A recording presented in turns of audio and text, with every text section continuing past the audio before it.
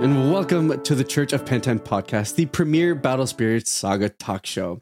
May the cores be our saviors. I'm Espira, your head of service, and joined by me are my apostles, John and Cosmic. John, welcome back to the show. How are you feeling this week?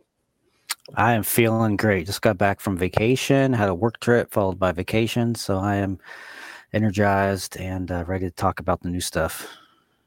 Yeah, lots on the horizon. And Cosmic, for another week, how you doing, buddy? Yay, new week, new me. Let's go. I think that's like a pretty good take. I think for the most part, new format, new us, new battle spirits, right? I think is going to be a lot of exciting. So there was a ban list, and we are going to be talking about that. First off, we're going to be talking about the Melbourne Grand Open. There was another one that happened this weekend. We've just been turboing through Grand Opens the entirety of the month, and Melbourne is another one added onto that list. So we'll just touch base on kind of what happened there. Then go and talk about the Grand Open dates fixed for Europe. Then we'll jump onto the ban list. Then, of course, everyone's favorite segment, guess that flavor text, and then finally we'll be closing out more reveals. They've added now every color has we've seen kind of what they're going for, as well as magics have been starting to see their release, and we've seen the nexuses. We kind of know what the sanctuaries will do. So lots to talk about on that front. But go ahead, John. I was going to say, do we know how many cards we've seen? Does someone have like a total count? I didn't even think to look.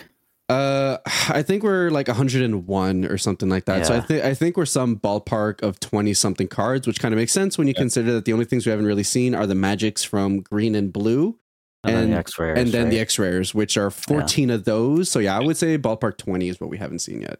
Should be exactly 20, in fact. Yeah. So tomorrow, then, well, I guess today, based on when this is being posted, we should get the last magics, and then Thursday X-rares. Thursday and Friday probably.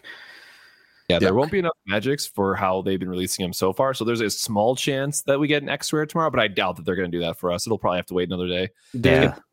If they do the lore set thing where they're giving us one card a day, I'm going to pop. So Magic's X-rares, and then by the weekend we should be getting the SPRs. So by this time next week we'll have the whole set. Yep. And then for what it's worth, hopefully also TPs. Like, they're not super impactful for the first couple of Grand Opens because they usually wait a couple of weeks before making them legal. But I mean, we had Scope Owl in set one, we had Axe Spider, so kind of see where the power level threshold falls on those. So hopefully they group those together because there's not that much time until the release of the set. So yeah, and speaking of the TP cards, I feel like now with the bannings, some of those from set 2 might see more play. So not quite sure which ones yet, but like both green ones are pretty good. I think it's just, Axe Spider nonsense, Pterosaur nonsense kind of kept a lot of that down. The fact that Koju doesn't protect himself, though, is straight offensive. Like, that is tough. That card so much, but as I keep playing Armor Tree, it's just like I caught him every single time. I got down to like 1 or 2 and then just wasn't worth it. Yeah, I mean, it's worth noting that even though he can't get himself, your opponent still has to at least get him first and then the other stuff. He's not useless. And if purple gets, more popular now with these bannings, he could certainly see some play. Yeah, very, very much like him as a sideboard option for sure, for consideration. Yeah, I mean, he's a lightning rod, right? Like you said, like it's almost like how in Magic now they do a lot of ward, which is just like an additional cost to removing. He's kind of like a ward spirit in a sense where they need to spend double the amount of removal to be able to get rid of the thing they actually want to get rid of. So at least there's that. Yeah. So we'll see.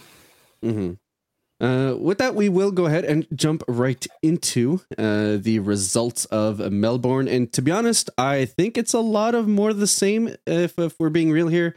I think Pterosaur's kind of like everyone's kind of running the true duelist tech of all the jokers kind of in the main to kind of help you hedge against the Axe matchup. But I've also heard that Axes and for what's worth TP promos in general aren't super accessible in the rest of the world as they are NA. I know I've even just now a couple hours ago got messaged by a couple of Chileans asking me if I could bring some Axe Spiders with me over to Chile.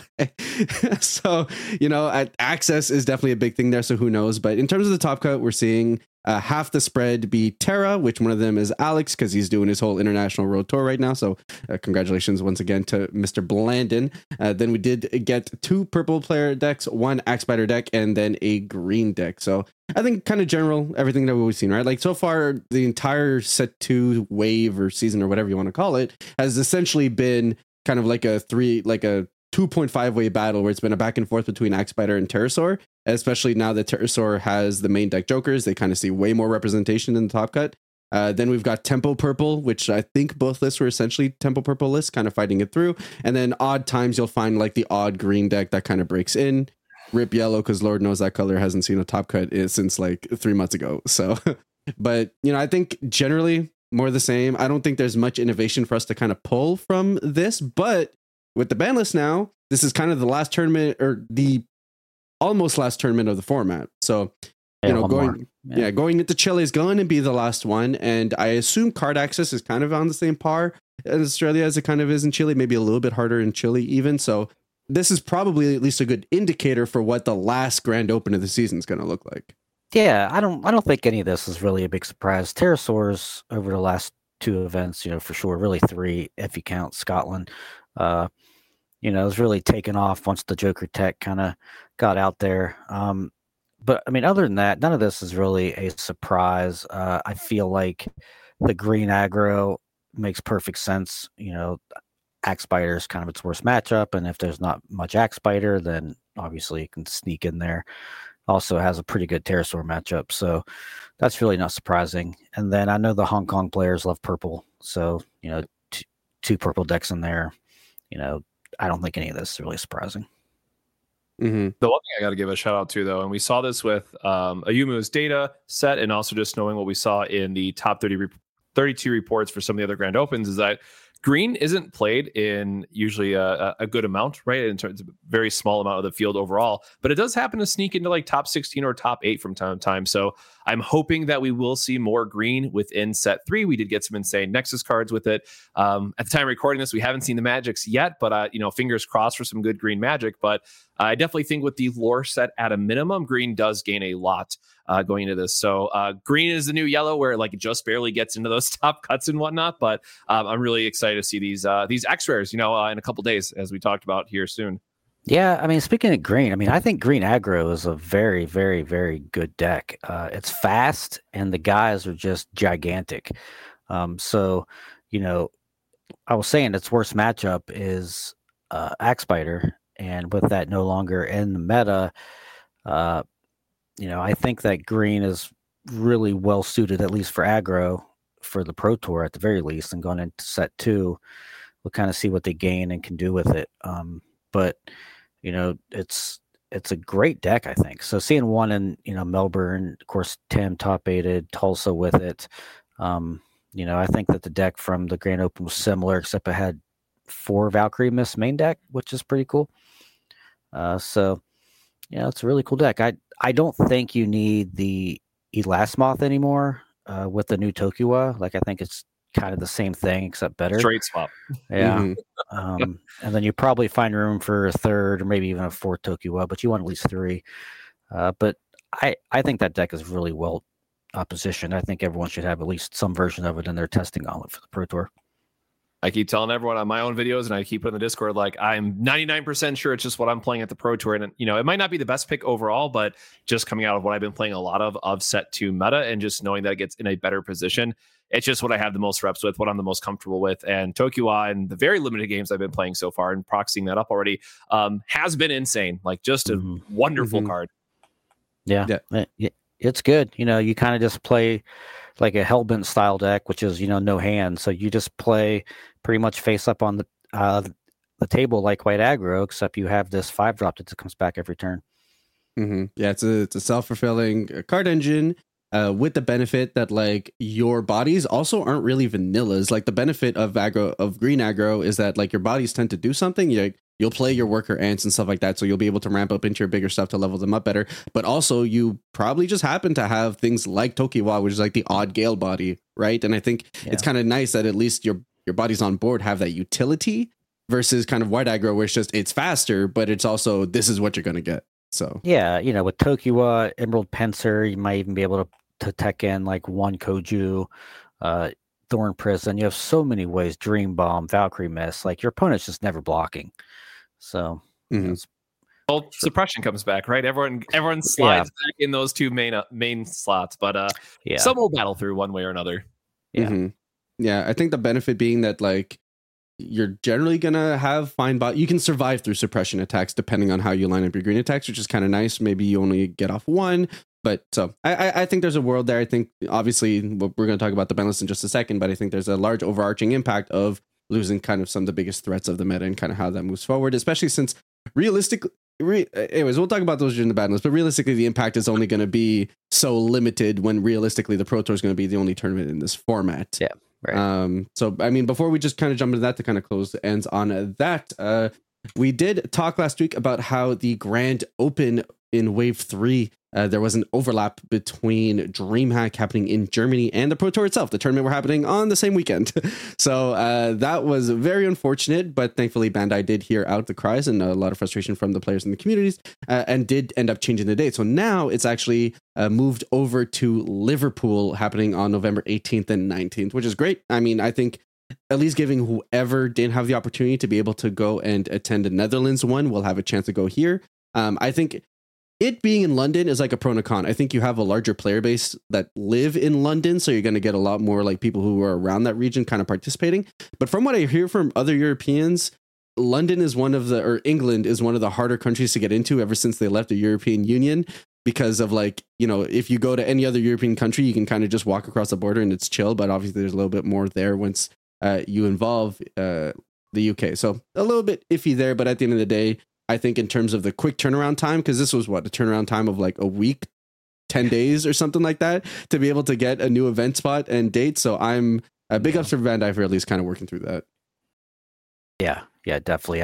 I think it's a great call. You know, I'm sure people from Germany aren't thrilled that they now have to travel to the UK yet again for another event, but it's for the greater good. I mean, you know, you can't just stick, you know, they're cramming 6 plus the Pro Tour. So they're cramming 7 events in like a 6-week window or something, you know, crazy like that. Mm-hmm. You know, with the Pro Tour being, I think, what is it? We have all of November and 3. Yeah. So there's 7 weeks from the second Pro Tour to the third Pro Tour. So it's like impossible to fit all those events. So, you know, I think they're doing the best that they can. You know, we'll see how it works out for the attendance, but, you know, I think this is what they had to do. Mm-hmm. Yeah, I think the biggest thing is you just need to commit to the system that you built. You built a Grand Open system that feeds into the Pro Tour. You can't just blatantly have a tournament that doesn't feed into that system. You kind of like, this is what the system you filled out for the year. You kind of just have to follow through and allow that everyone can participate in a way that you promised it. So at the end of the day, I still think the structure for next year should probably be more similar to the way their other Bandai games do it than a Pro Tour system. I think unfortunately the system really only works for big games like Pokemon, like Magic the Gathering. But I think in terms of like, you just got to see it through, and hopefully maybe with Worlds we'll have announcements of how they do it next year. But at the very least, you know, they recognize that something kind of didn't go right here and they fixed it. So big ups to them. Thank you for listening out to the community. Yeah, for sure. Then the biggest of news, we got a ban list. This is a pretty real ban list here. Very impactful in terms of the go live date will be October 6th, which is actually the new date for the lore set, in North America, because we did get a delay from 1 week. They did have a developer message saying that from here on out, we'll get updates to the ban list right before the release of a new set, which means the next time we hear about it will be set 4, which is kind of in line with the way that they do it in their other games. And just going to read them out and then let the boys kind of have their own takes on it. So, Volcanic Break limited to 1, Oviraptidon banned, Axebiter banned, and Netherworld Depths banned. And these free have... OV. So to kind of provide context, I think Axebiter and Depths were on everyone's radar, right? You got Depths because of the fact that it creates non-interactive gameplay, and then you got Axebiter because while it can be beat, does warp the entirety of the format, and it has a negative play experience with like locals and people who aren't so in tune with kind of how to play around that kind of deck, and it kind of skews the way that like, hey, 8 cards in my sideboard, or Axbiter exclusive cards, even though half my deck is already Axbiter exclusive, right? So those weren't all that weird, but a lot of conversation around the ban list was around the fact that, like, well, if we deal with those two, then Terra was already kind of the best deck before, and Axbiter was kind of one of the greatest tools that the format had to be able to deal against that deck. So then how do you deal with Axbiter? And then it's like, or how do you deal with Terra? But then there's conversations of like, Terra is just kind of like a good overarching package. Like you can hit one thing, but kind of the other things are really good. So then it's like, okay, do we hit the early game? Do we hit Scorched? Do we hit Starblessed Draw? But then if you hit Starblessed Draw, then Purple's tier 0 because now nothing's stopping. They're crazy on summon. So it is. I do appreciate that this ban list looked like not only was it hitting the problem cards people were having issues with, but taking the step beyond that and recognizing what would the format look after that and kind of deal with it. And I think that's where the OV Raptidon Volcanic Break still kind of makes me WTF a little bit, but OV Raptidon at the very least is one of those things where, like, in combination with Scorch, you could play Scorched, and then, you know, your next turn you can play OV Raptidon, potentially set up for like a turn 2 Rex and like draw cards. And I think being able to kind of hit, as funny as it is to hit a vanilla, lands itself as a pretty okay spot to give Pterosaur the ability to still play the game, but at the same time, kind of open up the gameplay for other deck. Yeah, I gotta give a shout out for the Cos. So we're all very excited to see Volcanic Break get limited to 1. Like, Red's always going to be an awful matchup for us, but we saw this early back in season 1 where Volcanic Break just catches every dual eagle under the sun and catches a lot of, like, if Yellow can only play the mid-range game, and then we're just always losing massive tempo to this spell that they can easily go up to 4 of. Like, we're so far out of that on top of other colors who can easily splash it. So I think from overall, Yellow is going to get the most out of this, but I think it just brings a little bit more air into the mid-range meta, especially when we're going to be going into, Floodstream, the meta next. It does lend itself to be a little bit questionable because you're still hitting 5s anyways. Like, you're still hitting every 5 and 4 under the sun. But, then it's harder to play Floodstream and non-blue decks, so there's some consideration there as well. So maybe Yellow still gets hit, but it gives me, I probably shouldn't, but it gives me a little hope that I can find something for the Pro Tour in Yellow, but I doubt it. I'm not going to give myself false hope. Not yet. Yeah, no, I mean, I think that this ban list is fine.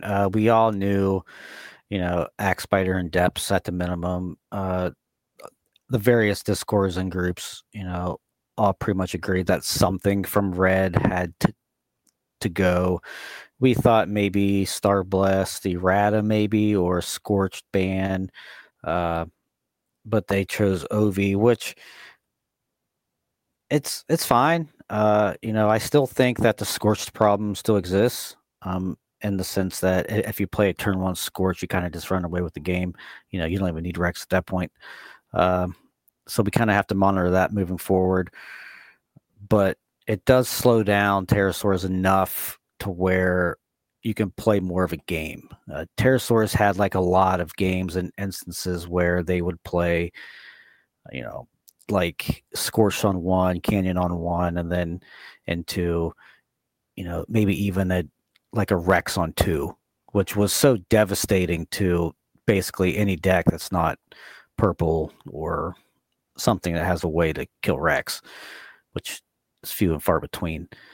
Spoiler, just purple. Yeah, right. Like the break, it's fine. I mean, it is kind of out of left field, but I can see where they're coming from because there are a lot of, we've even seen it in set 3, previews that there's a lot of 8 drops and 7 drops that just have terrible stats. Like, I'm talking like 4K and 6K at level 2, and break just pounds those cards. Like, immediately makes them unplayable. So limiting it to 1 like makes cards like that whale X-Rare and set 2 like moderately playable because you don't just get blown out by a 3 mana spell. So maybe cards like that can come back. Well, not really come back. They can just show up in general.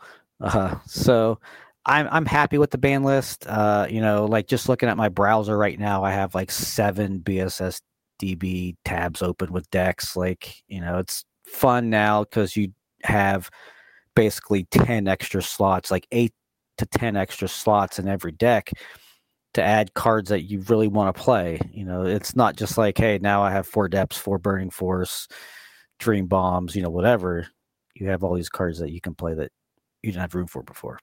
Mm-hmm. So Yeah, I think so. Like the thing with break is that I think the funny thing is that break reads like a non-egregious removal card, right? But I think in the way that removal currently exists in Battle Spirits, it feels like maybe a card that would be fine to decent in like maybe set 5, right? But it just so happens that in this set 2, set 3 world right now, the bodies line up really bad BP wise for a lot of boss monsters in this game. Like it hits like a level 2 elk and like, or you know, like just there's lots of weird ways that the cards are lined up right now between BP and cost and everything, that it feels like it might just be printed a couple of sets too early, versus where like red has like just started creeping up into being able to hit 4Ks and stuff like that. And I still think that red needs ways to be able to deal with big bodies, but at the moment that's more so in the form of things like Rex Confront and like, you know, spirit based removal, which is kind of where it's lining up. So it just feels like break is a fine card. It just kind of maybe exists a little bit too early in the where the game stands. Yeah, like the fact that it has flash is kind of a big deal, right? I mean, that's the biggest thing with it, is you can kill these huge spirits at, you know, instant speed, whereas cards like Core Drain, which are, you know, not better, but can the equivalent, kill more things, the equivalent, I would say, almost, is only main phase. So, you know, it's just more balanced. So, you know, I think that's the most egregious part of it, is that it's flash. Yeah, no, it almost makes you wish it was 5K versus 6K, right? Because that offer up at least a little bit more flexibility in what it's hitting instead of all these 7 and 8 drops. And then it's still a good enough early removal. But it also makes me wonder, with the X-Rares about to be spoiled again at the time we're recording this, but red also does have increasing BP destruction based effects. So the Ancient Dragon, for example, could say something like your BP destruction effects gain 1,000 power or something, and then suddenly Volcanic Break is a 7K. So it does make me wonder if this is something that they're planning ahead as well for the set 3 meta, or, you know, they've already designed up to what they're probably on set 6 or 7 right now. So that also could just be like the future dev team saying, hey, this is what we're printing in a future set, might as well limit it now. So very curious to see where this ends up in the next couple sets, you know, X-Rare wise, or if there's a Nexus that does. I think it was mostly attached to Spirits, though, if I remember correctly. Yeah, I mean, probably. I think a card like Ritual Flame, which was previewed today, might be somewhat of a replacement for break. You know, if you wanted more of those type effects, we'll see how that works out. But, you know, right now we're at 1. I think every red deck will play 1 and just kind of move on with their life. Yeah. So that's what the limit. And in terms of, funny enough, like I'm looking at these bans, and in my mind, at the very minimum, I'm like, I don't know that any of these colors or decks are, you know, quote unquote dead, right? So I get, my biggest question mark is Terry, but purple, I mean, Cosmic, can purple draw cards now? Like, is that a thing it can do? I think that's a number of ways to do it, in fact.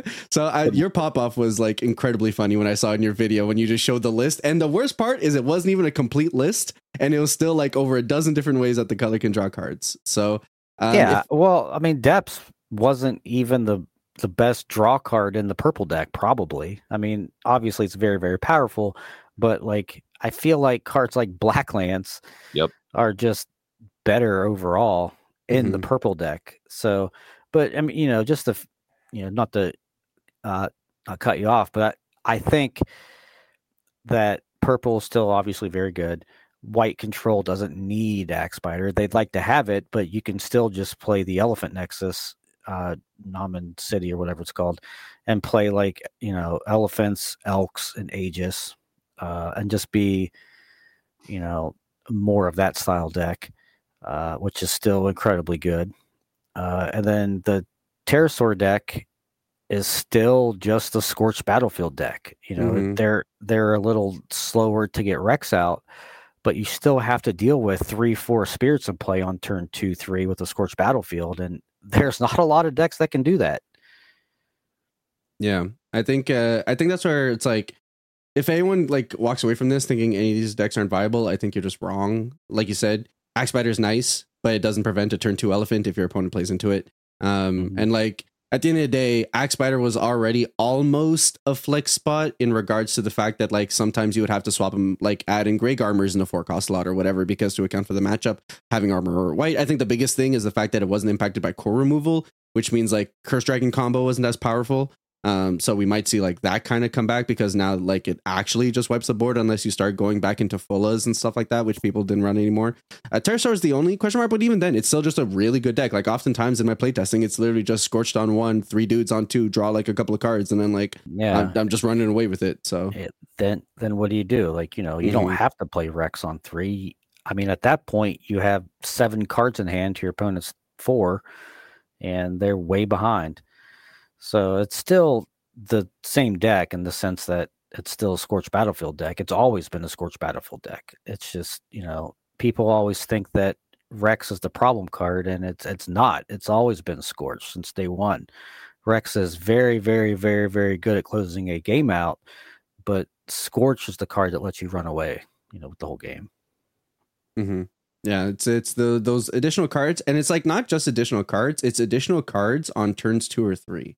Which is like where the additional cards draw some more impact. Like you can look at a late game board, and like each opponent has like 10 whatever cards. At that point, it's more about the quality of the card than the quantity of the card. But early game, it's just being able to gas out your opponent, and that's just it just helps you, like you said, run away with it. It's just, ask any purple player, even Ron Miles would say this, that the card that they hate playing against the most is Scorched Battlefield. There's a Starblast draw, but Scorched Battlefield is the one card that hoses purple so bad because they can't do anything. All their early drops are just these little guys that can't do anything, and you just draw so many free cards off of it, which then leads into Starblast draws, which then leads into everything else that blows out purple. So, games are so much different. So I think Scorched probably should have been hit, but I could understand them not wanting to hit that out of red. We'll see how it plays out going into set 3. Maybe, set 3, which we'll get into, has some cards that kind of control Scorched Battlefield. So we'll see how it works out. Mm-hmm. Yeah, I mean, effectively, I think this is very much a Pro Tour ban list. I think, like Pterosaurs were probably already being kept in check by Floodstream, which is coming in the next set in the starter deck.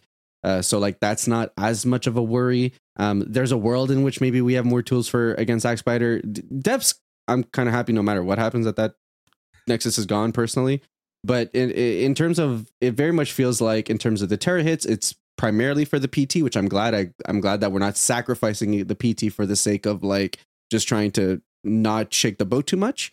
But I do think the Axe Spider and Depthspan are probably things that are good going into set 3, but we haven't seen the entirety of the set. If anything, I'm just glad that I'm hearing Pro Tour participants be excited for the Pro Tour, and also still excited to go on to set 3 and test that. So it's especially for me right now, it's a very weird feeling, just like making sure my headspace is still in current format so I can play Chile, to then jump into Pro Tour format, and then the week after jump into set 3 format. So it's a lot going on at once to try to figure out kind of what makes the most sense. Yeah, it's kind of funny. I was talking to Alex earlier. I got my passport just this morning. So the first thing I did was look at Chile flights, but they're like $1,500. And I'm like, that's not happening. So, so we're not doing that, but at least the Pro Tour is guaranteed now. And I'll actually probably go to the UK Grand Open for season 3 as well. Yeah.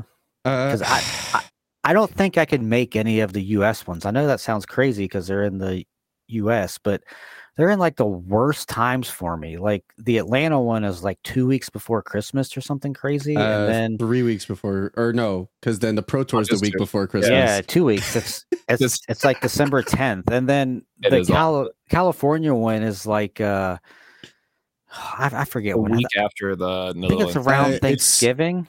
So it's the Pro Tour, and then after that it's the Netherlands. Yeah. Okay, and then so the like week the after that is the is Pasadena. Yeah. So they're just at really weird times for me. So it's either go to the UK Grand Open or just skip season 3 entirely, which I really don't want to do. So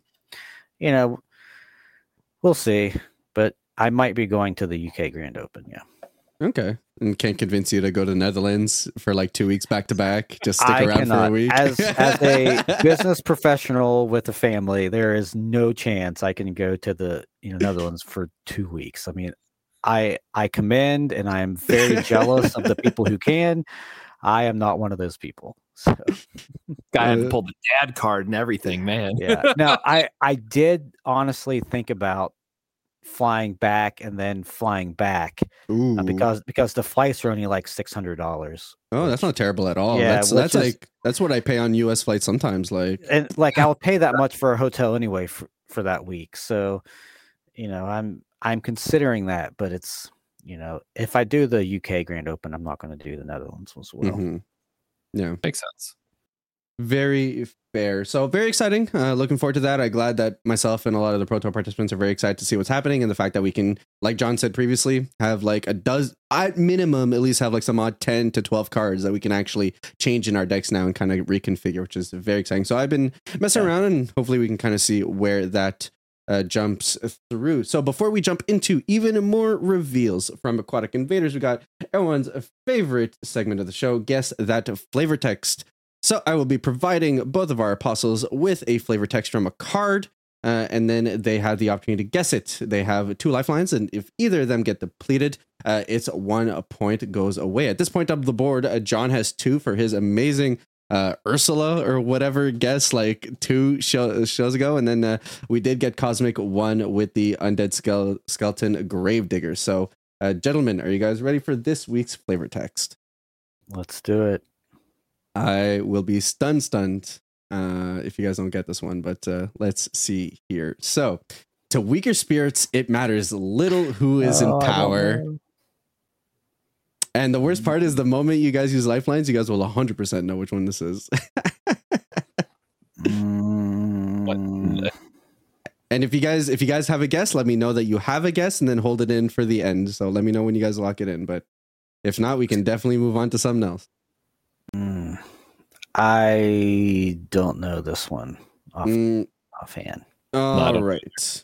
So the way that I'm going to do it from now on is I think the cost is the most like indicative thing. So I'm going to use that as the last hint moving forward. So for now, we're just going to give you guys the family type, and it is a reptoid. Reptoid. Oh my goodness. Is it iguana knife? It is indeed iguana knife. Yeah. So iguana knife, the 1 cost, no reduction reptoid. I think it might actually be the only reptoid in the game. I don't know. I think there's a second one. There's a new one in set 3. True. I know that. Oh, the chameleon's a reptoid also? Yeah, there's also one in set 2, if I'm not mistaken. That's why I was trying to think of what it was, but I like knowing the context of what you pick, it had to be the iguana knife. But I'm almost positive there's one in set 2. Yeah. I have 6,000 EB. Let's see. Reptoid. There are 4. Wow. See, I told you. But 2 of them are in set 3. So set 1 has iguana knife. Set 2 has armor lizardon. Yeah, that's what the vanilla. Oh yeah, because we played that at the sealed event at our LGS this past weekend. Set 3 has Basilax, which is a vanilla, and then of course the Camille Whip. Oh, he legit has an axe on his back. I just realized. Holy shit! Yeah, love weapons. Look, the reptoids have sick art. Yeah, dude, the reptoids are like. Yeah. What if we were Digimon, right? So it's just like you take an animal that exists, you give it a knife or a gun, and then you just move forward. Right? Look, there's some cards that you hear the card name and see the art, and you're like, "What the hell's this?" Like the reptoids, you hear the name, and that's exactly what the art is. Like armor lizardon, it is a lizard with armor. Mm-hmm. Iguana knife is a knife lizard. Exactly. They do not mess around. Wow. So congratulations there. Well done, John, on the guess. Very well. It was like it was a meme in the community for a very long time.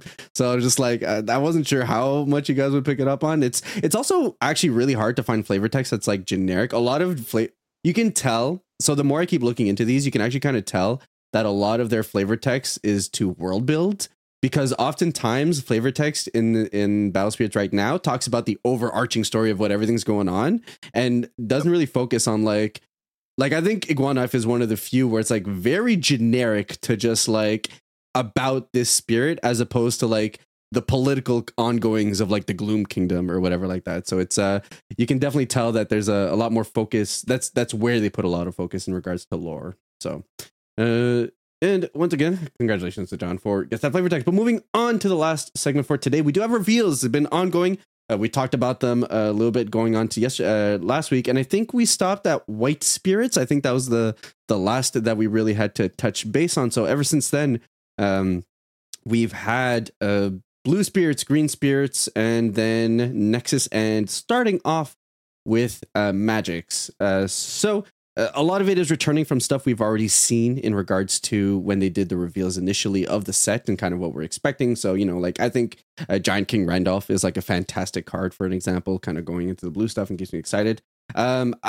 We did end up getting the Ant Pilgrim, so it has a when summon search for its sanctuary, which we'll be seeing the sanctuaries very soon because obviously it's a huge component. We're assuming there's going to be X-Rares, Guardians, because all the lore keeps talking about the Guardians of the Sanctuary, so odds are we're probably going to see in the future be even more support for the sanctuaries moving forward. I think the biggest question mark card not question mark, but kind of the card that keeps coming up over and over, and I'll actually let John and Koz go at this for a minute, guys. Is Archduke King? All right, so I'll read what it does, and then you guys can go at it. So Archduke King Taurus, which is apparently an OG Battle Spirits card, is an 8-cost 4-green reduction Great Beetle / Blade Beast. On levels 1, 2, and 3, when summon, select 3 of your spirits that are Carapace, Great Beetle, or Insectoids. Place a core on the void onto each of those spirits, and when the spirit attacks, it gets to create an Ant-Man token on level 2 and 3. It is a 4K on level 1 for 1 core, a 6K on level 2 for 4 cores, and a 12K on level 3 for 9 cores. Gentlemen, is this a good card? I would love to tell you tomorrow after we get the Magic spoilers. No. Oh, man. So here's the thing. One thing that we do not have, or we did not get at all in set 2, is the green ramp archetype, despite what a lot of people will tell you and how it lined up, because we lost steps now. So we do not have any more draw engine that is available to us. We also saw the 10-cost Void Lord, which is Huuga and whatever Fenhang, I think is the new name of it. Yeah. Yeah, which you are not, and this is where John and I disagree, or he just hasn't seen the light yet on it, whichever. But there is no reasonable world where you're going to have enough time to set up a bloody 10 cost in green unless you have a perfect curve, which is like Worker Ant-Man, Butterfly, Archduke. Oh shit, I finally get to play the 10 drop, because you're just dying to Toki off 5 before this ever gets on the board. This card is insane. The effect it can OTK you out of nowhere with Hurricane Winds. But in what ungodly fashion do you think you're getting to this card, even with how good Worker Ant-Man has come? Like, as someone who's spent this entire set playing mid-range or control style of green decks, this is not a real card. The only way this is going to be a real card is if Duke is something we're able to play because we got hand reverse. And that's what it all comes down to, which we're going to find out, I guess, at the same time everyone else is watching this video, because we should find out if we get hand reverse tomorrow or not. But this card is too bloody expensive in all current versions of green. It does not have a home, period. It really doesn't. I like it. I think it's really good. It is a good card.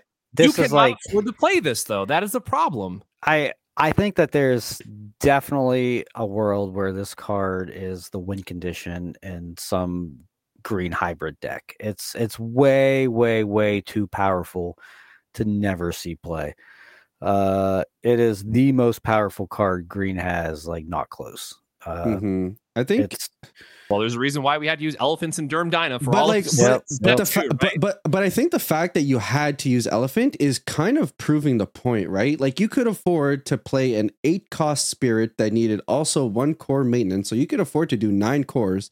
This is a 10 cost, but it has potential for up to 6 reductions, meaning that realistically you probably have like 3 reductions on board or whatever, which kind of lines it up with what you were paying to play elephant anyways. Now, don't get me wrong, elephant draws you card and ramps you, so like it's a big thing. But I like, in that context, I do still think like Feng Huang as like a 1 or 2 of on your top end is still something that can just blow out your opponent. I mean, it's not something you're ever going to play 3 or 4 of, like, oh man, this is my whole game plan. But like, as like a 1 or 2 of, like, this card is insane. Like, you play that guy and I don't know what your opponent does. Like, he's very, very difficult to kill unless you're purple, and even still he's hard. But it's just, he's huge. All of his abilities are insane. So we'll kind of see where he falls. I totally, agree with what Koz is saying about the the current green decks that we have, he doesn't really have a home. But I think with set 3, the green decks are going to look quite a bit different. So we'll kind of have to see where he falls. This 8-drop guy, I think he's completely unplayable. I don't see any redeeming qualities about any of his abilities. Like, he has a wind summoned, so like you're already getting pounded by Star Blessed.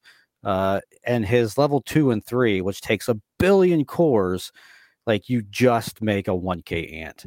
Like, it comes to play on tap, so I guess that's one redeeming quality since nothing else puts ants into play on tap for the most part.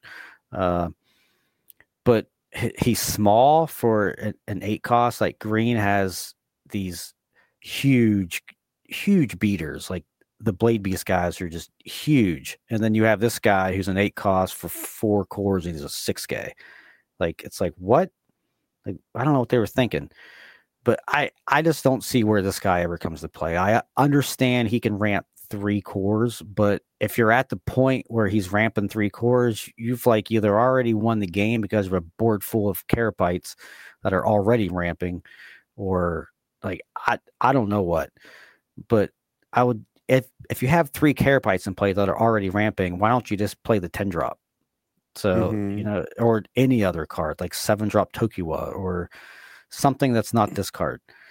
So he's not good in aggro. The 1k token isn't helping you anywhere else. So I don't know. Like, I could be very wrong, but I don't think this card is even remotely playable. I think the biggest thing for me is and I agree that, you know, something that Greens felt like it's missing. It's like it's turbo ramp piece, right? Like, you got Worker Ant, which can like ramp you 1 a turn and whatever, and that feels nice. You got Emerant and whatever, and like there's the nice like tempo-ish ways to be able to ramp, but there's no like, you know, like the fact that for a long time the best ways to like giga ramp was to kill off an elephant, which is like a white card, and that's how you actually got lots of ramps and gained a lot of advantage. So this almost feels like a you know, the green elephant in its own way, and instead of card draw, what you're getting are tokens that attack, which is like fine. But unfortunately, I think like if you're in a position to play this card, you might actually just be better to play Nomen Guard.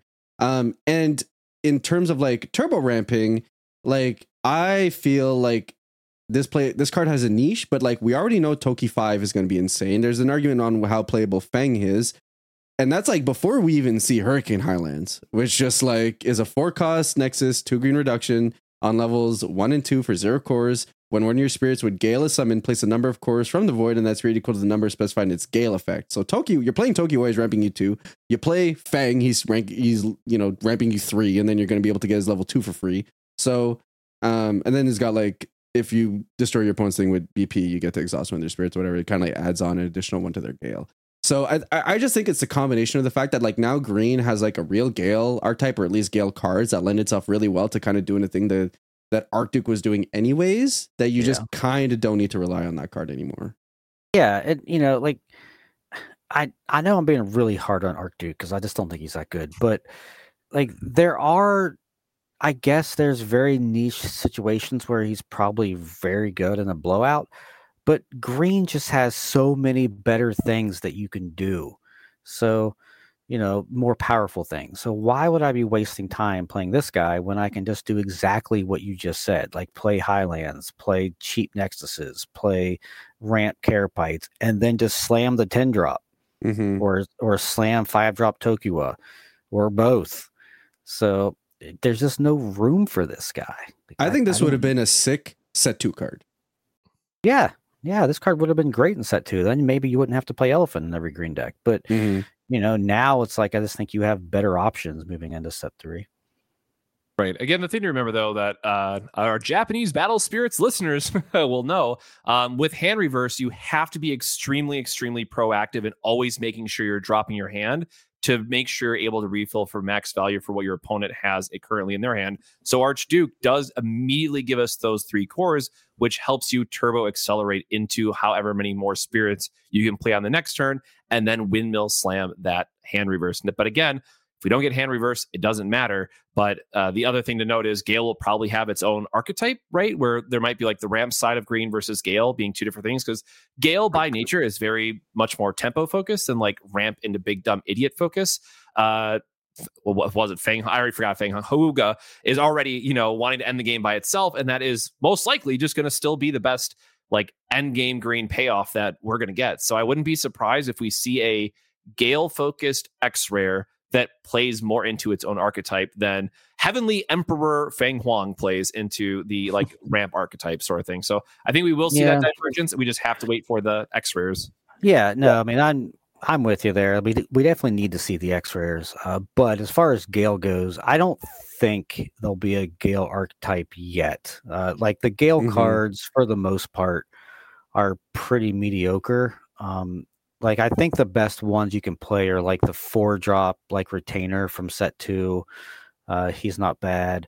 And then of course you have Tokyo 5. And then I think this 10-drop. Like I think those are like the 3 Gale cards you really want to play. Outside of that, there's like a Swift one, I think, that's not very good. And there's a couple other ones. Like their stats are just miserable. And there's like a Hydra that's kind of neat, but kind of doesn't line up perfectly. Yeah, this one right here. Yeah, him. Like he's too expensive, I think. And like, I mean, his stats are better than like some of the other guys. But I don't think he's really worth this, playing. I think the biggest thing is that like for green looking forward is that this card's insane.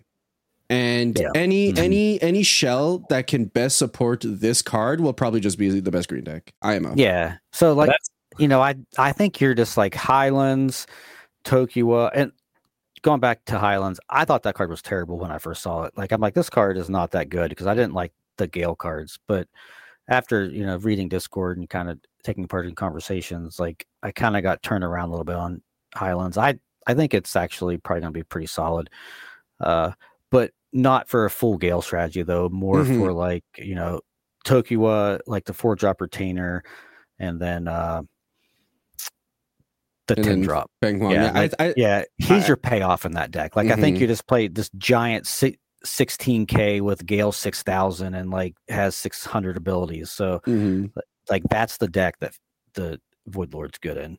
Yeah, I think it's very similar. To me, Gale is very similar to Curse, where like I don't think you, unless for some reason we get even more Gale support that forces you to play all Gale cards. I think it just happens to be a keyword that's very strong. You take the good cards that have Gale, and if you have supporting pieces for it, and it's just the benefit that like green hasn't had nexuses that really roll well with kind of what green was able to do in set 2. So I think the fact that Hurricane Highlands exists just as a reduction, because Lord knows it's kind of difficult to get reductions on green at the moment because there's no real nexuses worth playing. So just that's why the Sanctuary is good too. Yeah, exactly. So just the fact that you can get a nexus that'll do something eventually is probably just fine. Yeah. I think that's what we have to mention though, like really is the Emerald Sanctuary here, right? Like the fact that you're now able to give a relevant, to be fair, stat boost to your Gale units is pretty relevant because again, it's early reduction we were talking about. It's only a single core, which is a joke for green, like, right? It's, my God, a single core. I'm sure we can pay for it. But it's also just anytime the effect happens. So 2000 BP does help make those, especially like the 4-drop, be a little bit better for where they're going to be landing. But, 2 of these would be insane, getting like a 4K buff because they'd both trigger onto a Gale unit. It's suddenly very scary. Yeah. I don't think that this card by itself merits playing some of the worst Gale cards, like the 3-drop Sanctuary Keeper guy, Guardian, whatever his name is. Like, he's probably pretty bad still. But like this, buffing your already pretty good Gale cards to make sure that they stay around after they're blocked, is very, very good. Just the fact that this is basically a 1-cost Nexus permanent reduction that only takes 1 core to keep active, like that's pretty insane. So, I think that this is probably the best Sanctuary. Yeah, off the back of like kind of what it works utility wise, I think purple's kind of neat too. I love the purple one. I was gonna say, I'm pretty sure a lot of people will say like green's my favorite, but I'm obviously biased because I've been playing a lot recently. But I think overall, a lot of people are going to give it to Amethyst in this case.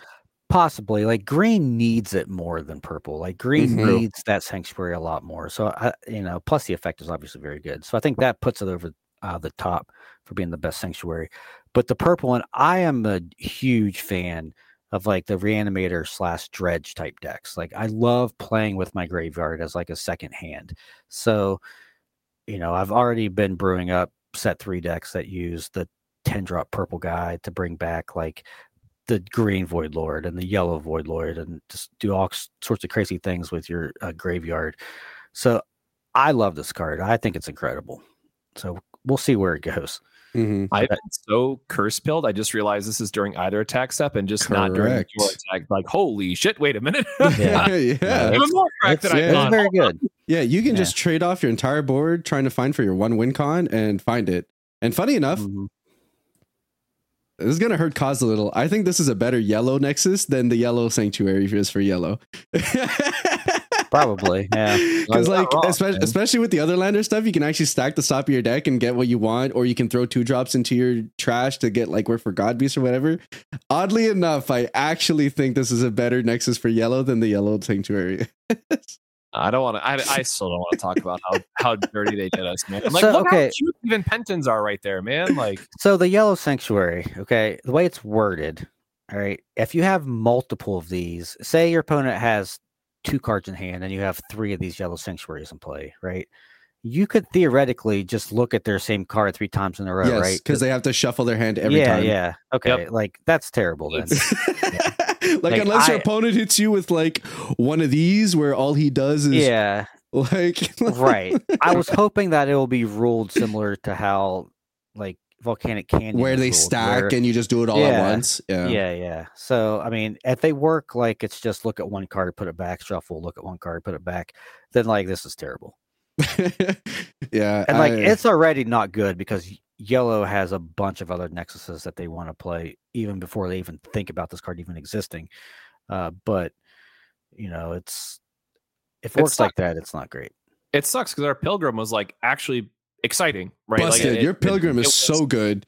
I was excited. Like again, gorgeous artwork, had relevant effects, had blessed of all things too. I'm like, holy shit, we got a really insane Pilgrim. Like I'm feeling so good about the yellow Nexus. And then we got the yellow Nexus and it was unfair. To say the least. Yeah, I think who knows? I mean, there's still a saving grace, and it sucks that like supposedly all these sanctuaries have guardians. We have to assume at this point we haven't seen any guardian cards in the spirits that they're going to be an XR for every single one. So maybe the yellow one is saved by how good its yellow guardian is, right? Like that may be a thing. It's just unfortunate that the Nexus can't stand on its own 2 legs. It kind of just exists. But like to be fair, if we're talking about Nexuses that just exist. Diamond Sanctuary skill text literally says I just exist. Like yeah, and you know, I know a lot of people are kind of down on these sanctuaries because they're really boring, right? Like their effects don't really do anything. But their main purpose, I think, is that they're just basically 1-cost permanent reductions, right? Like that alone is very, very, very good. And you know, I think that people are kind of overlooking that. I'll admit that it sucks, like that their effects are kind of shit. But like I think green and in particular purple, like those 2 sanctuaries are very important to those colors, just because those colors really want that early reduction. So whereas other colors like yellow doesn't care, red doesn't care, white, I mean, maybe that might find a spot in the deck somewhere, but generally doesn't care. So yeah, I think the 3 big things that I look for when I look at new sets, or at least kind of like the most important things. One are thematics, right? Is the set exciting for people to consume in terms of like what we get or whatever? So if that's a collab set or if that's like the Void Lords, thematically the Void Lords are very exciting, right? So like there's that. Then second is impact, and impact isn't always exciting. Like you said, like Pterosaur is the best deck in the format for the past 2 sets. It's not a very exciting deck. Like, let's be real. It's a deck that abuses reductions and abuses good stat lines, right? Like for the most part, and like good card advantage, but nothing about the Pterosaur play style really requires like a Giga Brain. You know what I'm saying? I'm not saying everyone needs to be a Giga Brain player, but like there's no like you could look at a Pterosaur deck and just be like, okay, I understand what it's trying to do. It's just trying to be the most efficient deck. And on that level, I think the Sanctuaries are amazing for the level of efficiency they provide, because like you were saying, green and purple need those reductions, and green hasn't had good ways to have reductions on board because the Nexuses didn't line up with the way that the playstyle worked out. So the fact that they exist now are absolutely huge. And then the third thing though is intrigue, you know, mechanics, right? And I think in terms of like set 2 kind of whiffed on both impact and new ways to play the game. And I think at the very least with this set, we're seeing new ways to play. We're seeing impact at least with these sanctuaries, and then new ways to play. Do we know why there's no blue one? I mean, I don't follow the lore at all. No. I've been wondering that myself because they do have one, right? And they also mentioned the Imperial Seal in the lore a couple different times, which we don't know what that is either. So there's a couple things that just I don't know why they were cut from the set or whatever. But we got all the Nexus cards, so right. Yeah, it might trip check that we have all the numbers, but unless it's like a TP card or set TP or maybe because like it could be a lore lore reason, right? Like, hey, based on the lore, maybe that's the reason Blue's able to make like the core rain or whatever the heck happened that they call it. So like, I was just curious if there was like a lore reason. So. Maybe it's an XR. Maybe it's an XR. God. So we kind of jumped the gun a little bit when we got into that discussion about green and talked about the sanctuaries. I guess to wrap it up, we can at least talk about the red sanctuary as well. So Ruby Sanctuary is a 2-cost, 1 red reduction. Nexus 0 has nothing on level 0, but then on level 2 for 3 cores during your attack step when an effect of one of your spirits that costs 5 or more destroys one of your spirits, draw a card. Not super impactful now, but red is probably going to have to go into a big red deck going forward. Set 2 kind of played into the notion of big red. So, maybe kind of set 3 is kind of where we go in a post-flood world. I don't think that'll ever see play just because there's other options. But yeah, I mean, it's not like it costs way too many cores at level 2. If it was like 1 core or 2, maybe, but the fact that it's 3 cores at level 2 essentially makes it a 5-cost Nexus. And like, you're always going to play Canyon and Scorched over this in pretty much every deck. Yeah. So there's that. The blue spirits are actually kind of interesting in the few that we haven't seen. So now we're jumping into kind of closing out on the spirits. One last thing I gotta jump in with though. Just pull up any sanctuary again. I gotta give a shout out to what they're doing for at least more BSS exclusive artwork. All the sanctuaries were gorgeous. Huge win there. Please give us more Battle Spirit Saga artwork, exclusive artwork, because it's updated, it's fresh, it looks good. Obviously the framing still needs a little work on these cards, but it does give me some hope. It was really nice to see the updated artwork with, set 3 and hopefully even more in set 4. So sorry, that's my little blurb I just had to tack on. No, yeah, 100%. I think, we need to be able to promote, hey, we like the direction they go whenever they make new art. I hate every time you point out the frame to me, because like I always realize how blurry they are when I look close in and stuff. So they're muted. I hate it. Like, just if you look at Battle Spirit Saga and Japanese Battle Spirit side by side, and you see how much worse our frames are, it's just like, this is not exciting. But hopefully, I don't know, fix in the future, print run or something. Who knows? Yeah. So, I mean, just to touch on the blue spirits real quick, I know that we're ready to move on from spirits, but so the blue spirits are all, I think, pretty solid for the most part, but they all kind of do the same thing, which is kind of annoying. I was having this conversation with someone the other day. I was like, when we first started seeing these blue cards, we're like, man, these are pretty cool. Like, kill everything that costs 3 or less, or the opponent gets taxed for attacking with things that cost 5 or less, or however they're worded. Like that was all pretty cool. But then as we see all these blue cards, everything does the exact same thing, just in a different way. And it's, I'm not saying that that's lazy. I mean, I'm sure that's what blue does, but it's just, it's kind of annoying to where they just, everything in the same set is just like, okay, we're just hosing everything that costs 3 or less. So, it is what it is. It's not really a complaint. It's just kind of like an observation. Like, I don't know why they did it like that. Block Golem's really good. That's a card I wanted to point out. You make a good point at Block Golem, right? Because as we just saw with the Nexus revealed, or I guess yesterday, now my days are blending together, right? That effect does double up in that sense where you're putting a tax on 5 or less. But now that you're forcing your opponent to remove the core to weaken their guy to also then make Block Golem a better blocker, that's how it can stack up at least and be more interesting in seeing how those cards play off one another. But I do agree. It's like, oh, here's card number 3. I think that it's like destroy 3 cost or less. But at the same time, at least we got the 6 drop, I think it is, that destroys the highest cost, which is like the other thing. Yeah, the Ocean Knight. He's pretty good too. Like, that's the Ocean Knight, right? If they have like 10 or more cards in their graveyard, you kill the highest cost guy. There you go. Ocean Knight. Right? Yeah. Yes. He's pretty solid. And then Iron Golem, I think, is probably the best blue spirit, though. Iron Golem is insane. Which one is that one? Is that the protection one? Yeah. Yes. That's the 4 cost. Yeah, it's just a common. That card is crazy good. The fact that you can put it on like your 5-drop luster card and they can't do anything about it is crazy. Not being able to remove Michaela is a pretty big deal. Yeah, and then you can like really just enable some stupid combos with double hard and just anything you want to do. So that's the thing, right? You have to give up the, do I play stuff for free or do I get this Luster Spirit to do its thing? So yes, you have the flexibility to pick between the two, but the Soul Core is a very limiting factor here. And yeah, for sure. And so, yeah. But, I think this card is crazy though, to be able to protect any spirit with the Soul Core is just like that's good. Yeah, do absolute immunity against anything is huge. I like you're saying, Koz, definitely the Soul Core is a big thing, right? Like you can't put this on a Derm because it doesn't do anything. But like the fact that like I can put it on, say, a Joker or a Michaela or a Luster Spirit, and I know that, combat aside, my spirit will live to see the end of the combat step is a huge deal, right? Or live to see my next turn. With Shen, if you have like Exhaust Nexus, you can set up a huge turn with Shen and Exhaust Nexus with this Iron Golem guy, and they can't do anything about it.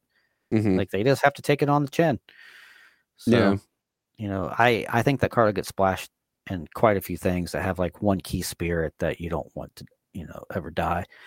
So, yeah, I definitely love it as a sideboard tool. The one thing I want to go back to with a lot of the 3-drops doing the same thing. One of the things, and this might come in the X rare because the aberration, whatever, will most likely have the effect. But we've seen the destroy 3 cost and less. We've now just seen the destroy the highest cost. But the other thing that we're missing is blue also then usually gets destroy like 2, 4, 6, and 8 costs, right? They'll have like a specific breakout of different costed spirits that they end up killing. So I'm hoping that one of the X rares will do that and kind of like bring the whole like destruction based focus of blue together. But we did get like all of the 3 or less. I guess there's flood too, so I guess you have to count flood in some way, but more spirits would have been nice.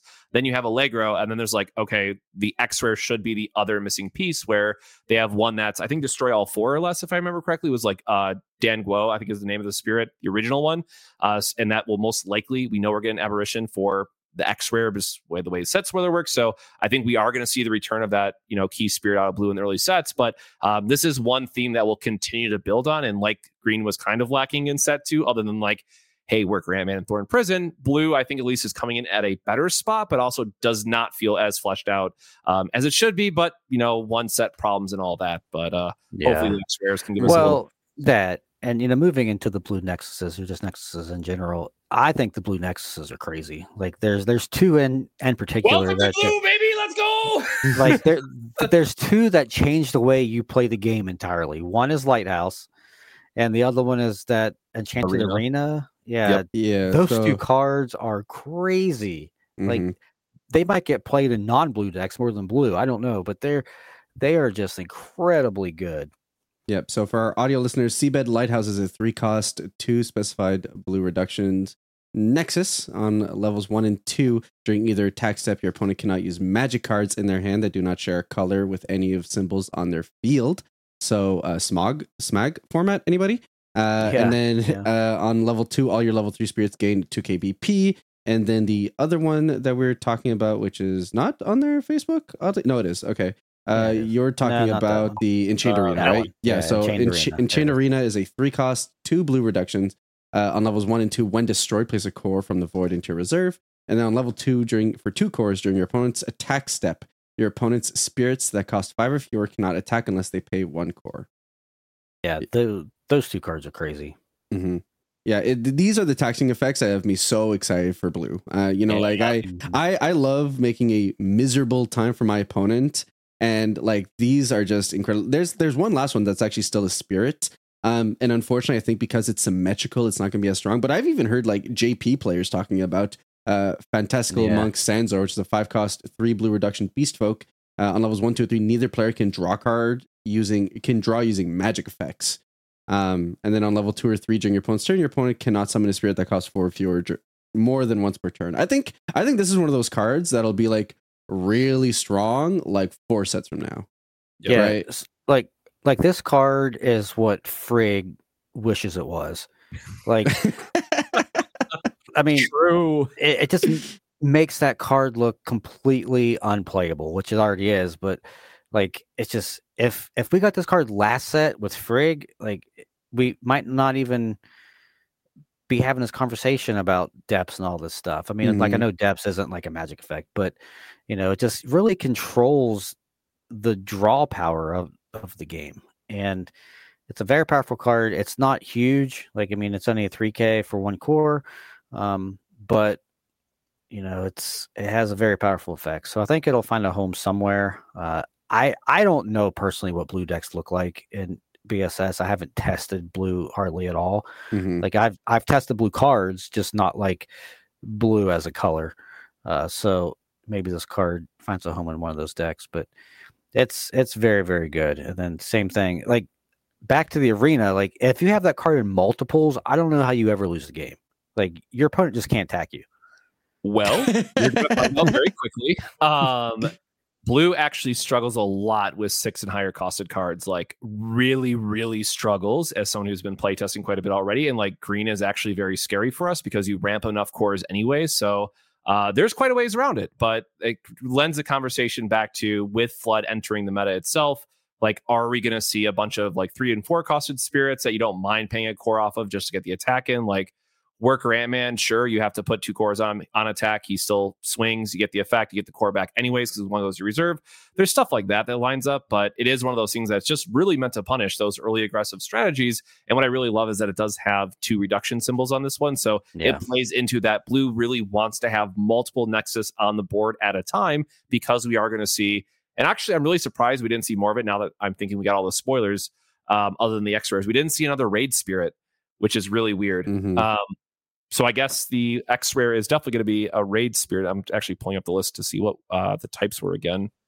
Yeah. I think, and like Raid Spirits, and I think that's kind of my thing with blue. I think we can kind of all agree that like blue is never losing to aggro. And if you do, you did something like horrendously wrong or your deck just hates you. But like, but it's another one of those scenarios where it's like, I love the bottom end. I love what it's doing early game, and that might be enough. But the problem is that is the late game going to match? And right now, I don't think blue has the late, or I haven't seen the late game out of blue to make me feel like it's going to be able to close out the games against like green decks or white decks, right? Like it's just, how do we get to that late game finish is my biggest question now, because like, yeah, we're probably going to get to turn 4, 5, 6, right? Like, I don't think that's an issue with the deck. It's more so, can blue close out the game, or are we going to be doing the same thing that green's been doing and lots of other colors for that matter, where we're just kind of throwing in really like high end white spirits to kind of close out or control matchups, right? Like, yeah, I mean, I don't know, like I said, I haven't tested blue as a color as a whole, but like I would have to assume right now with its limited card pool, you kind of have to splash a second color.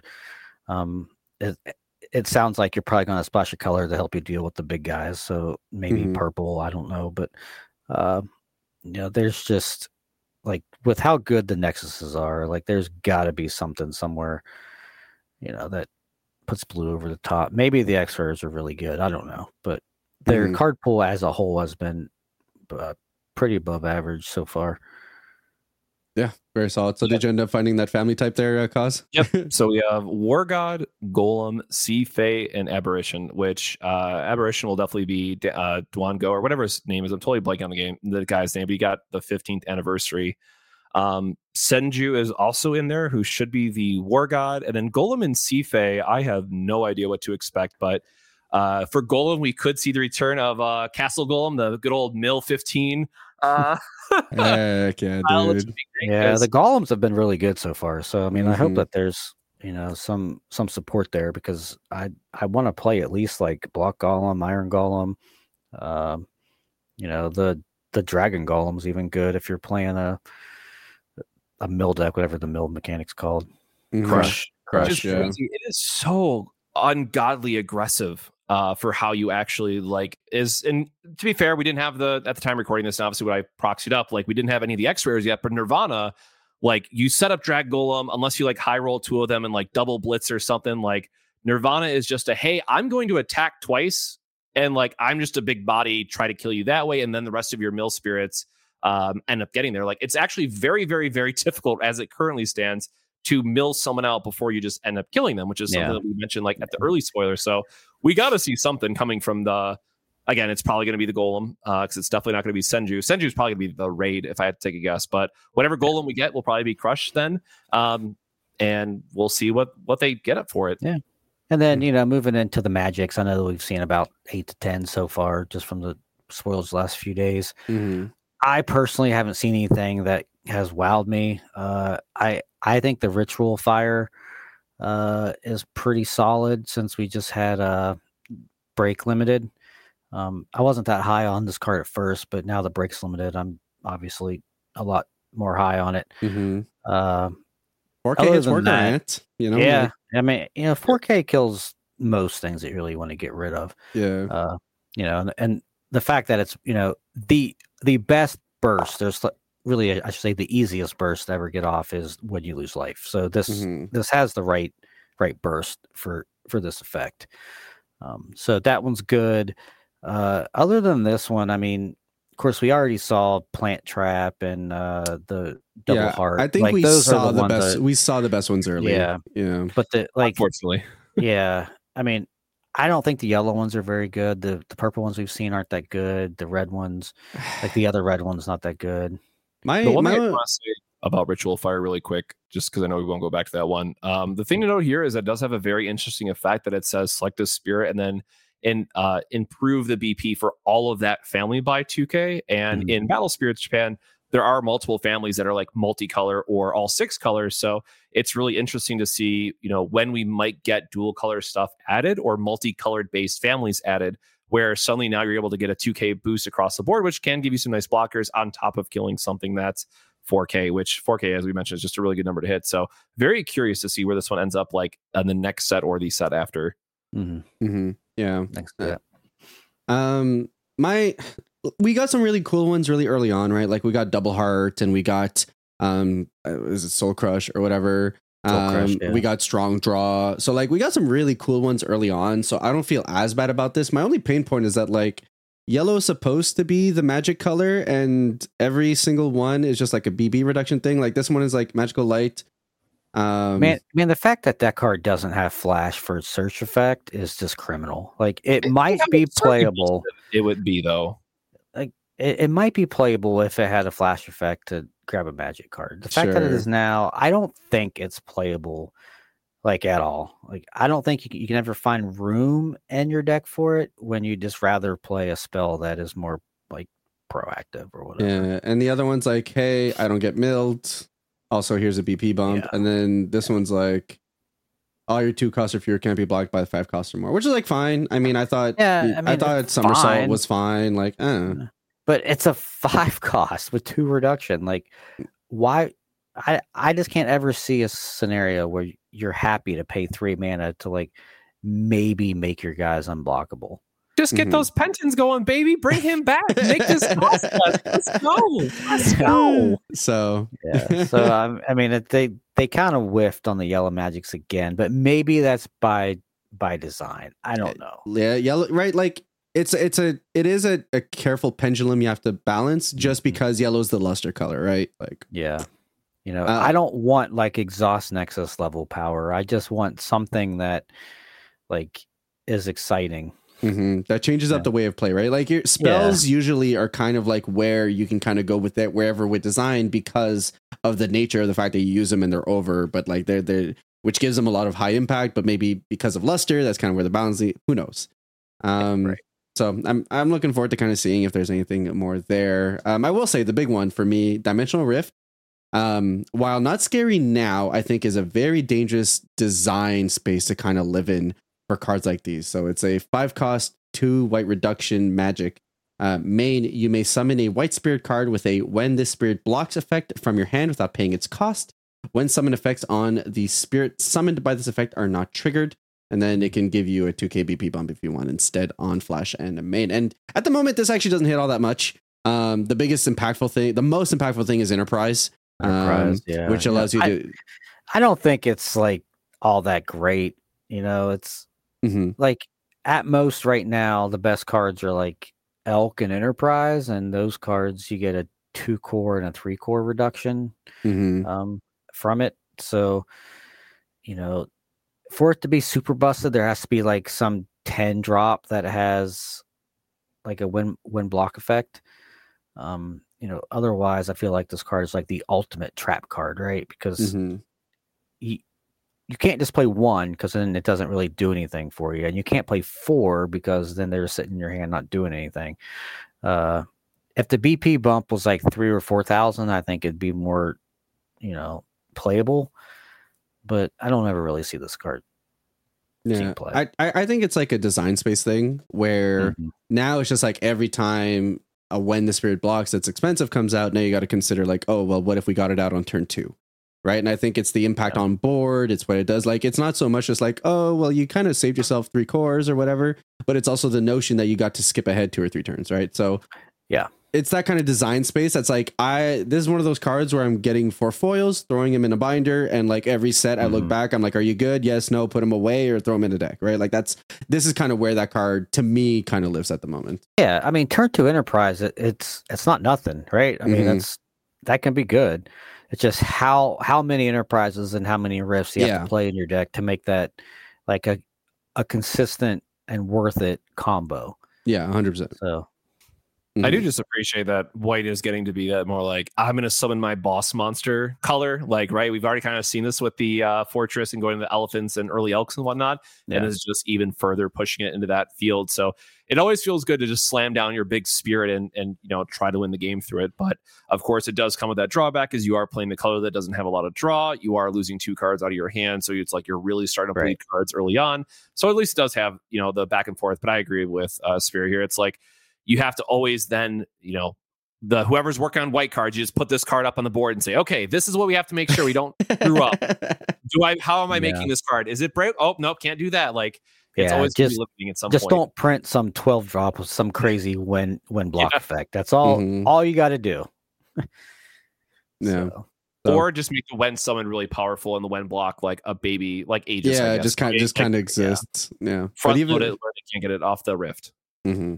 So at the very least, it's like, hey, if they get a big thing out, like what I like about the fact that all the colors exist now is that we now have the balancing colors are like, yeah, your white player can get out like a really crazy drop, but then like they can't block like the 2-drop curse guy that'll just kill it anyways. Like the fact that every color exists now means that there's hopefully that kind of interaction counterplay between every color, which should kind of make things easier at the very least to deal with impactful cards like these. Because like for what it's worth, I don't mind Battle Spirits being the 15-20 minute match or game or whatever, as long as it felt like I played an impactful, meaningful games of Battle Spirits, right? So like if this is going to be the more high powered game where it is becoming more consistent for me to drop my boss monsters on 2 and 2 or 3, as long as the components of interaction with my opponent feel like they're meaningful, I don't necessarily mind the fact that the game didn't go to like turn 7, I'm fine with that personally.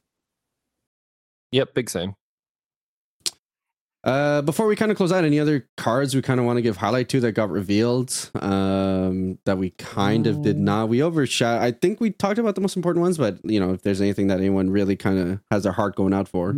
Not really for me. I mean, I have a list of like 12 or 15 cards that I think are the best cards in the set. And I mean, we've either talked about them or you guys have previously. So I don't really have anything else to add.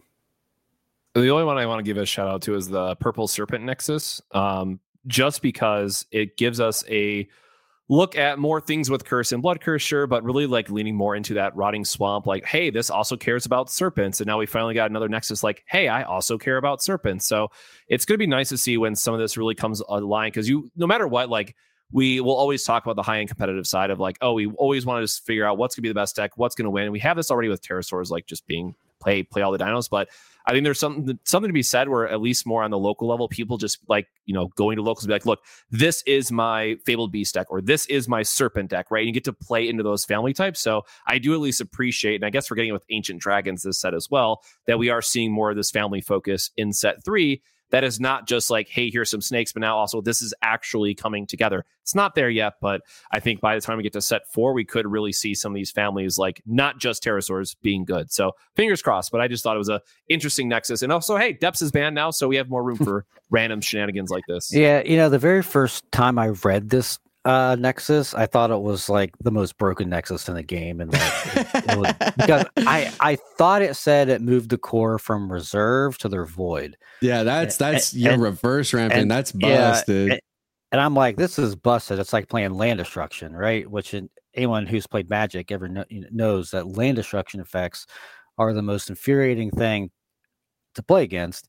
And I'm like, wow, now it's in BSS. This is going to be super good. But then after I read it 2 and 3 times, I'm like, wait, this card's not very good. And it's not that it's not very good. I mean, I think it's fine. It's just there's so much competition at 4-cost Nexuses for purple that, like, where are you ever going to play this card over like a Rotting Swamp? Where are you ever going to play it over like Purple Smoke Valley and those type decks? So I can see it as like maybe like a one of as like a 5th Rotting Swamp or something maybe. But I don't know if it'll ever be a focal point. Well, you just made the point. You're never playing with Purple Smoke Valley. It's an entirely right. That's the point of it. And it's also, if you think about all the serpents that we just, sorry, now I'm gonna have to go on my casual me rant. Because we just got all those new serpents that are cursed, it is actually a core burn strategy now, because all your serpents have curse and they're going to be dying, and you're getting them back with either drawing off Rotting Swamp or Rotting Swamp looping them. You're constantly now being able to attack your opponent. Their spirit dies, those cores go to the reserve, go, oh, sorry, now those cores get burned. So you're burning them out of the Absolute Ice Shield or Burning Force mana or whatever they would have, on top of now we could just play core theft if we really want to make sure. So it's this really cool, actually, like core burn aggressive strategy that we didn't have. Well, technically we had with the Impish Knight or whatever it was called in set 1, like you had that kind of core burn thing, but it's a thing. I have no idea how good it's going to be, but telling my opponent that we're going to destroy their cores this entire turn and they have less and less mana available to them while I'm drawing cards and getting extra value out of it, I'm all for. So again, I'll, probably not going to be good. I'll take your word for it, because I'll be honest with you, I don't know what any of the purple cards do in set 3, because after I read them, I immediately forgot them. There's bad. A bunch of really cheap curse snakes. That's what we got basically. Okay. And this guy's like, this is probably the most expensive one. Wait, what does this one even do? When destroyed by opponent? Sorry, I like that. Like, why does this guy cost 4? Remove 1 core from once refresh spirits and place them into the reserve. Oh, all right, well there you go. Even more burn for it. Yeah, so that's kind of what purple does. Like, you have all these troop serpents that have curse and stuff like that. So, yeah, I purple has my favorite card in this whole set, though. Oh no, what is it? Old 2 hands. Oh, 2 hands, dude. Both hands. Oh, dude, no. Both hands, I think he's called. He's gone there he is. as a one of in all my sideboards for the rest of eternity. So after the game, I can just tell my opponent that they just got the hands.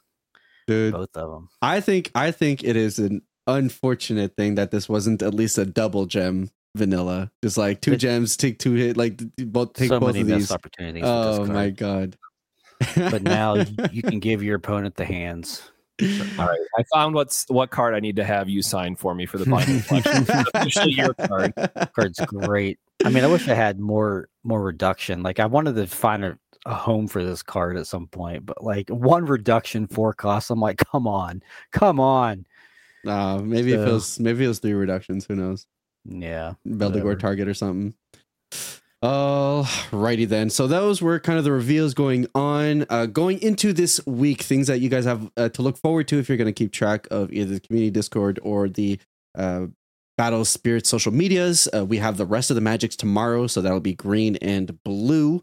And then from there, it's just the XRs. Fingers crossed that they're not going to drip feed us 1 per day like they did with the lore set. But very excited to kind of see where those goes, what those impact. If our presumptions that they work with sanctuaries are going to be, how good they are for their given sanctuaries, especially the ones that are already good, like purple and green. So that'll be very exciting to kind of see where it goes. In terms of this weekend, the Chilean Go will be the last grand open of the season. And then it'll be a lore set format if you're playing at locals. So have fun with your Tokiwas and your God Slayings there.